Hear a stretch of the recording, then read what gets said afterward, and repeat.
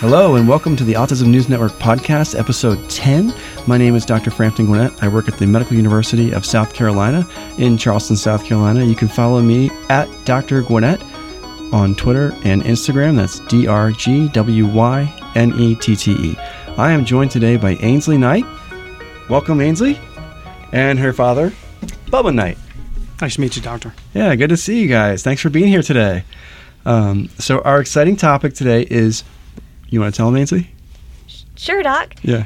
Hello, everyone. I'm Ainsley Knight. I'm here to talk today about book reviews, about books that I've read in the past years, and they are excellent. Awesome. So we're going to get some tips on good books for you guys to pick up.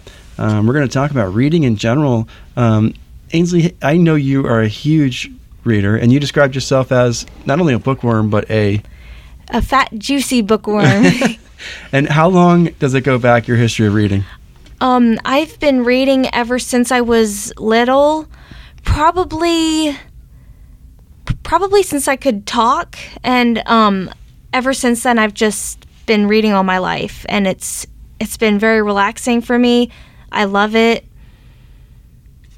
And for any other bookworms out there, books are really great. You get to get lost in the adventures, you get to picture the characters, you get to go where they are, but not in real life. So Yeah, so it's good for the imagination. Yes, it is. Yeah, absolutely. And reading has been shown to be one of the biggest predictors of performance in life and intelligence. So that's great. Yeah. And Dad, do you remember Ainsley being a reader from a young age? Ainsley started reading books on her own in the early 3s. She started picking up on it quickly. At first, we would think it was just her browsing through the book, but then she could answer questions about the book and complete sentences as well. Wow, so the comprehension was there from an early age. Yes, it was. That is such a gift. Wow, what a blessing for you. Now, how many books do you read on average, a week? I would say if it's a really short book, if it's a really short book with only 20-something chapters, I can finish it in a few days. For a really thick book, it takes me quite a few weeks, probably even a month to finish. And I have a pile to get through before I even get a new one. And whenever we're at the bookstore, I make a list of the ones that I want, and I put them on my list, and I'm like, oh, okay, that one's good. And my mom she's very picky about what books I read, no romance, no people holding hands on the cover, and she's just looking out for me. She's just protecting me, and I just think she's being picky, that's all. Yeah. Well, it has a lot to do with the internal content, excuse me. Holding hands is not a big issue at all for the most part. It's usually the language and how the book may progress into something that we want you not to see at this time for the most part. But we have quick reviews. We have friends that are also teachers that we send the review back to, a question on the book so we can get a review and usually have an answer in a couple minutes. Yeah, and there is a website that's good for getting the parent recommendation of movies and books. Do you guys know the name of that? You do. Yes, I do. My mom goes to commonsensemedia.com, and that's for watching for movies, books, any type of thing, really, video games, you name it. My mom looks on there, and she looks at the content of the book, says if it has any R-rated things or X-rated things, she'll look at it, and then she'll either tell me the book is good or no, put it back, and that gets me upset. And sure. I mean, it just makes me really mad. Yeah, and Ainsley, you've been open about the fact that you have been diagnosed with autism, and can you tell the audience how old you are? I am 21 years old, about to be 22 in April. Okay, that's awesome. And so some of our audience may be wondering, why are Ainsley's parents so involved in the choice of her books? Well, chronologically, she's absolutely, 21 years old, but developmentally, we're still working towards, maturity in terms of understanding adult content and, keeping all females with autism safe. And so, yeah, I think the parents have done a wonderful job of keeping an eye out for you. And you're still growing, you're still developing. So maybe, someday you'll step into your own maturity. But for now, I think it's helpful that the content is monitored closely by your parents. Yeah. Now, you read paper books, right? Like not ebooks or Kindle. Tell us about that decision. So I like actually holding books, and I like smelling them because they smell good when you first get them. I know it sounds embarrassing. And ebooks aren't really that good because it's the light's not great. The lighting's terrible on ebooks and Kindles and stuff. And when you go to a room with good lighting for a paper book, you can actually see where you are in the book. So yeah. So do you feel like when you're reading a book that you can remember a certain passage was in the upper left corner and the lower right corner, like you have a picture in your mind of the book? Or not really, but I can picture characters, like what color hair they have, what color eyes, although usually they describe the characters to you. Yeah. And some characters in the books I've read, I would love to be friends with. If they were real, we would have a really good time. Oh, gotcha. Okay. So you like the paper books, you like the smell, you like the feel of it. And then where do all these books go when you're done reading with them? I have so many. I have like several boxes that I put my books in. I organize them, and I don't put them in alphabetical order because that would just take forever. Yeah. I have them in boxes so they don't like crowd my room, and I might get even more boxes for my other pile once I'm finished with it. Gotcha. So you're like swimming in books, huh? Yes. Yeah. I'd like to add in on that. With Ainsley, it's once she has a book, she wants to keep it. At times, I'll kid with her, and sometimes very seriously, that it's time to donate because of the room they take up, and that is best to share with other people. And an argument will ensue, I promise you. Yeah. See, that's the thing. I started reading on an iPad and on a phone probably about 3 years ago, and I went from reading like 0 books a year to all of a sudden I read like 20 books a year, because I could chip away at it when I had my phone with me. And also, it's nice because you can take it anywhere with you. Like I've got, 100 books on my phone, and they're not piling up. But it is hard. The only other thing too is that you can search it. So if I want to say, hey, what was that part? I can hit the search window and find it. But it is different because I think it does strain one's eyes, to look at a screen a lot. So, and there is something about having a light and having a real book, isn't there? Yeah. Did you ever hear Abraham Lincoln used to read by candlelight in his cabin? I had no idea.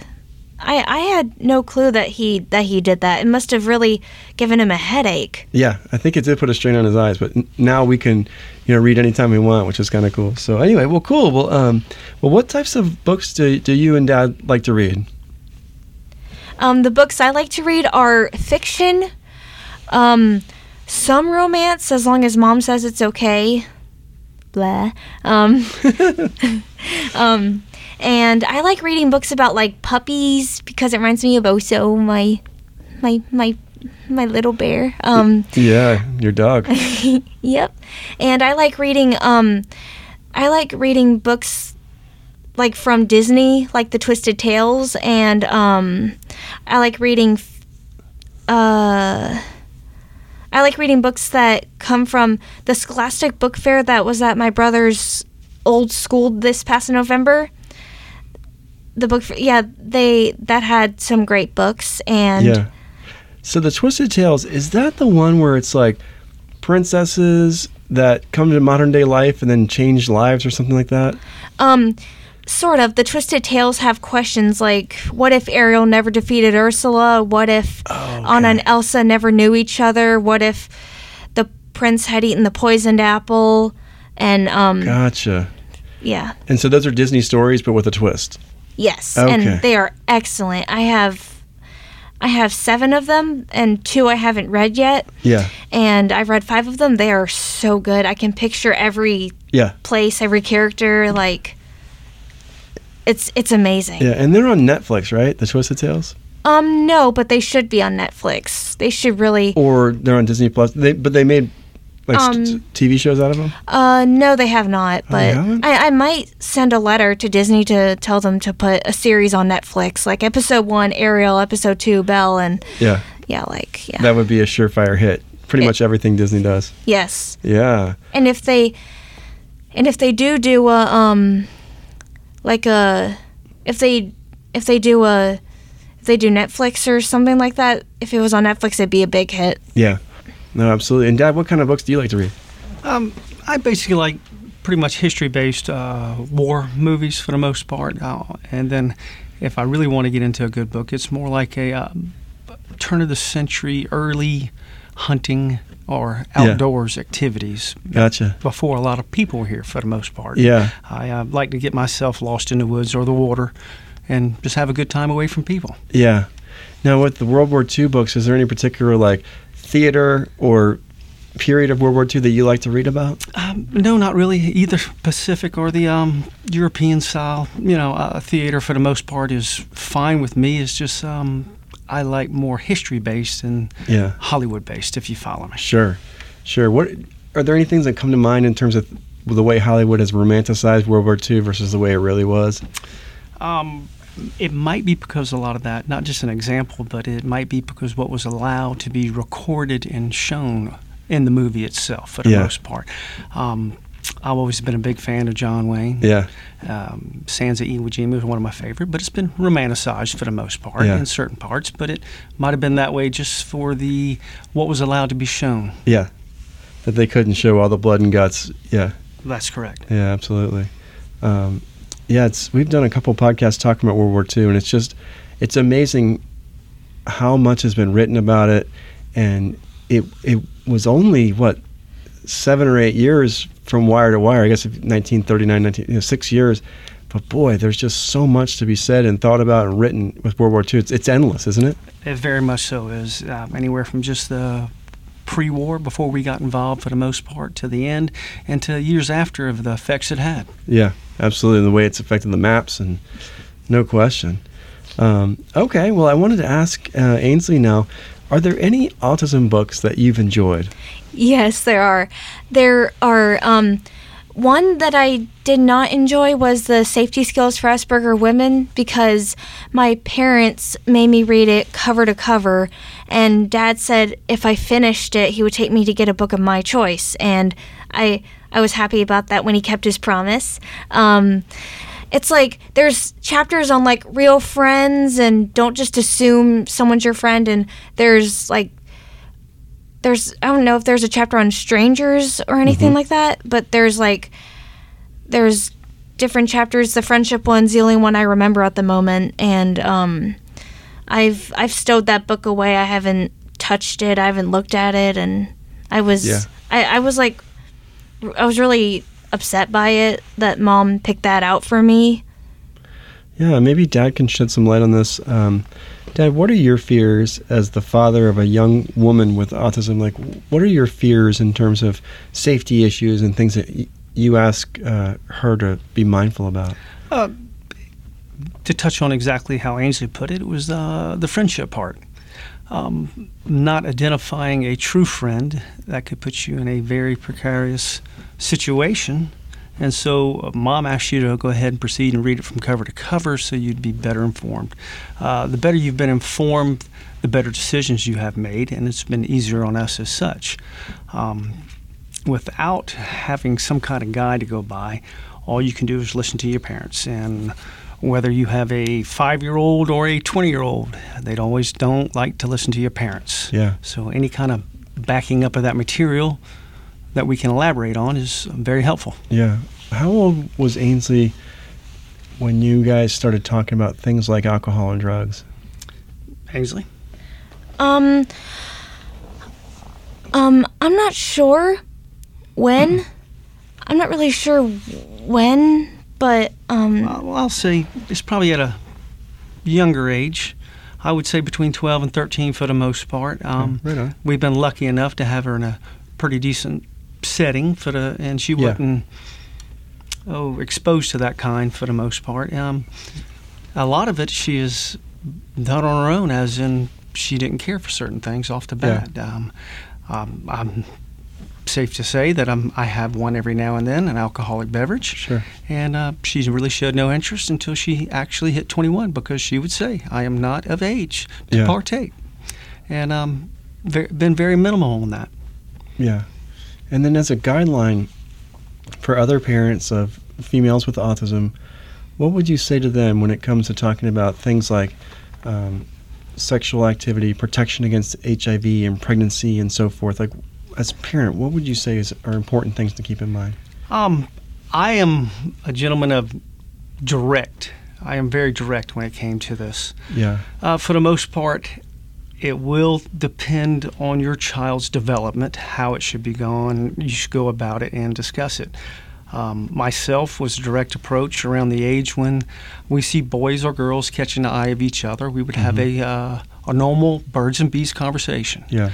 After which, depending on your child, it might take a month, a day, or a year. Yeah. Me and Ainsley decided to take a ride, and within about 5 minutes, I had said my complete piece. We've had open discussion, and we have been very successful in it. Yeah, so that direct approach has worked for you as a family. For myself, the direct approach, because I did not want to leave anything out or to imagination. Right. My basic comment on the whole thing is, I'd rather you come to me to discuss a subject that might be hard than have to deal with a hard situation later. That's right. Oh, that's great. Yeah, because they really are safety discussions in the end, you know? Very much so. Yeah. And I think another thing I worry about in all of my patients, but also my female patients with autism, is being contacted by either overage males online or, you know, somebody out there who's going to be a predator on someone who's vulnerable. And I know a lot of parents share that fear with me. And are there any unique steps that you might recommend that parents take? Going back to the discussion with Ainsley reading that book about development of the autism in a young lady, for the most part, identifying a true friend. That became one of the biggest issues, and still is for the most part. Being introduced to online apps, Twitter, Facebook, you have to completely monitor. The only way I can say to best protect your family and your child is to be involved. If you're not involved, you do not know what's going on. That's right. That's right. And things can happen so quickly in our online world. And I think that's really great, Dad, how you said to try to minimize the risks. And so that last few minutes might seem like a tangent for our audience, but I think it's really relevant, not only because it pertains to that book, The Safety Skills for Asperger Women, but also because for all of our audience, you know, safety is always number one. And like Mr. Knight mentioned, you know, being involved is always a good idea. Okay, so that, Ainsley, might not have been your favorite book about autism. Do you have another book about autism that you liked? Yes, there was one that my boss recommended to me called Things I Should Have Known, and it's about two sisters, Chloe and Ivy, but Ivy has autism like me, and she's very picky about what clothes she wears, and I think that's the only thing she's picky about, and it was amazing. It was good, and there was only one part that I didn't like. No spoilers. No spoilers, sorry. There was one part that I didn't like in particular, but I won't say it because that's a spoiler alert. But in the book, Ivy's sister Chloe, one of her classmates at school, David, has a brother with autism. His name is Ethan. Oh, wow. And they try to get Ivy and Ethan together on a date. Yeah. But it doesn't really work out that great. Gotcha. But you felt like you could relate while you're reading it. Yes. So you recommend that one?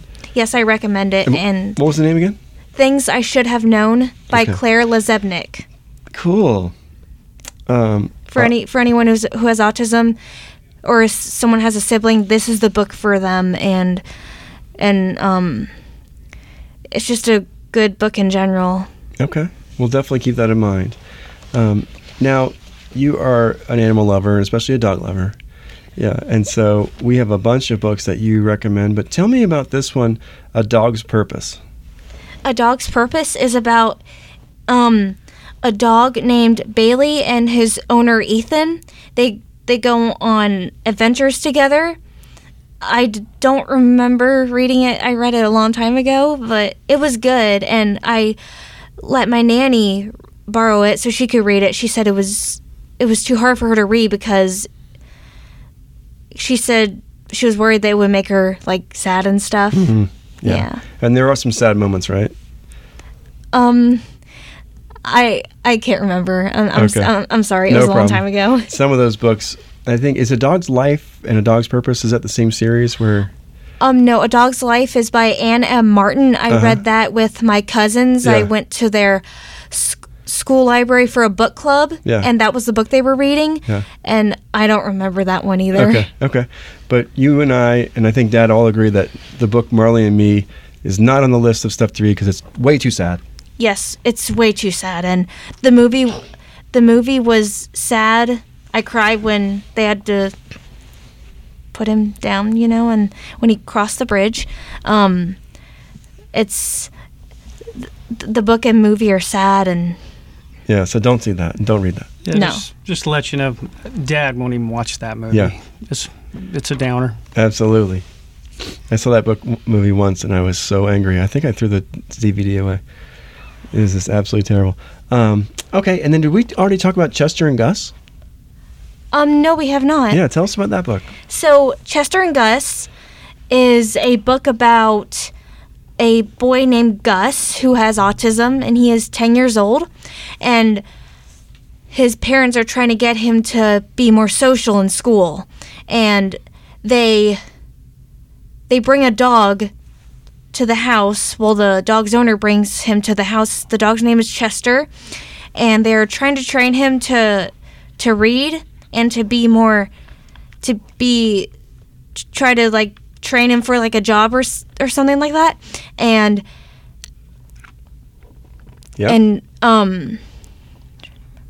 does one of them have autism? Yes, the boy Gus has autism. Yeah. And at first when he sees Chester, he just doesn't really like him, but eventually he gets used to him. And the type of dog that Gus is a Labrador Retriever. And oh, that's a great breed. Yes. And it also reminded me of Oso because he's my autism service dog. Yes. We're going to, in a second, I have an extra segment we're going to do. For those of you who listen to the end, there's going to be an Easter egg at the end of this one, and you're going to have to listen to the very end to find out what it is. But before we get to the conclusion, I want to ask you, the book, one of the most famous autism books is The Curious Incident of the Dog in the Nighttime. Have you ever read that one? No, I haven't. I'll have to look at that one next time I go to the bookstore. Yeah, it's a good one. It's kind of a mystery, but the main character, Christopher, has autism, and it's awesome. Oh, wow. Yeah. Like me.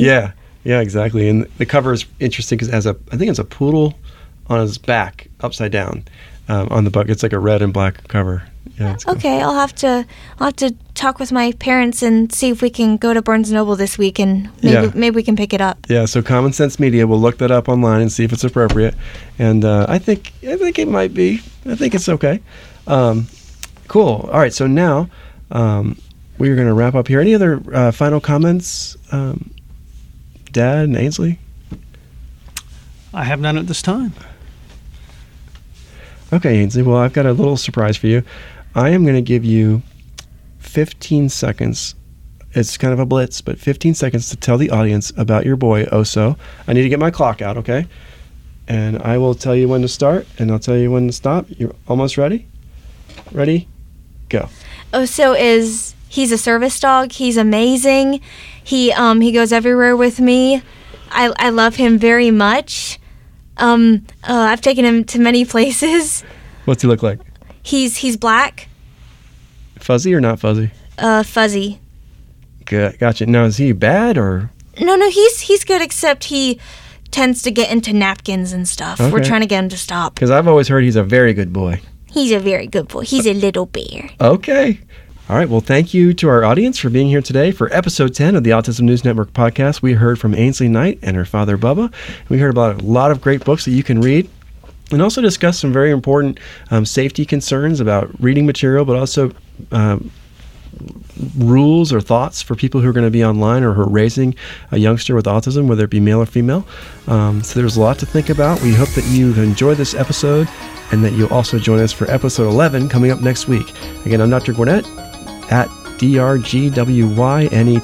on Twitter and Instagram, and we look forward to seeing you next time.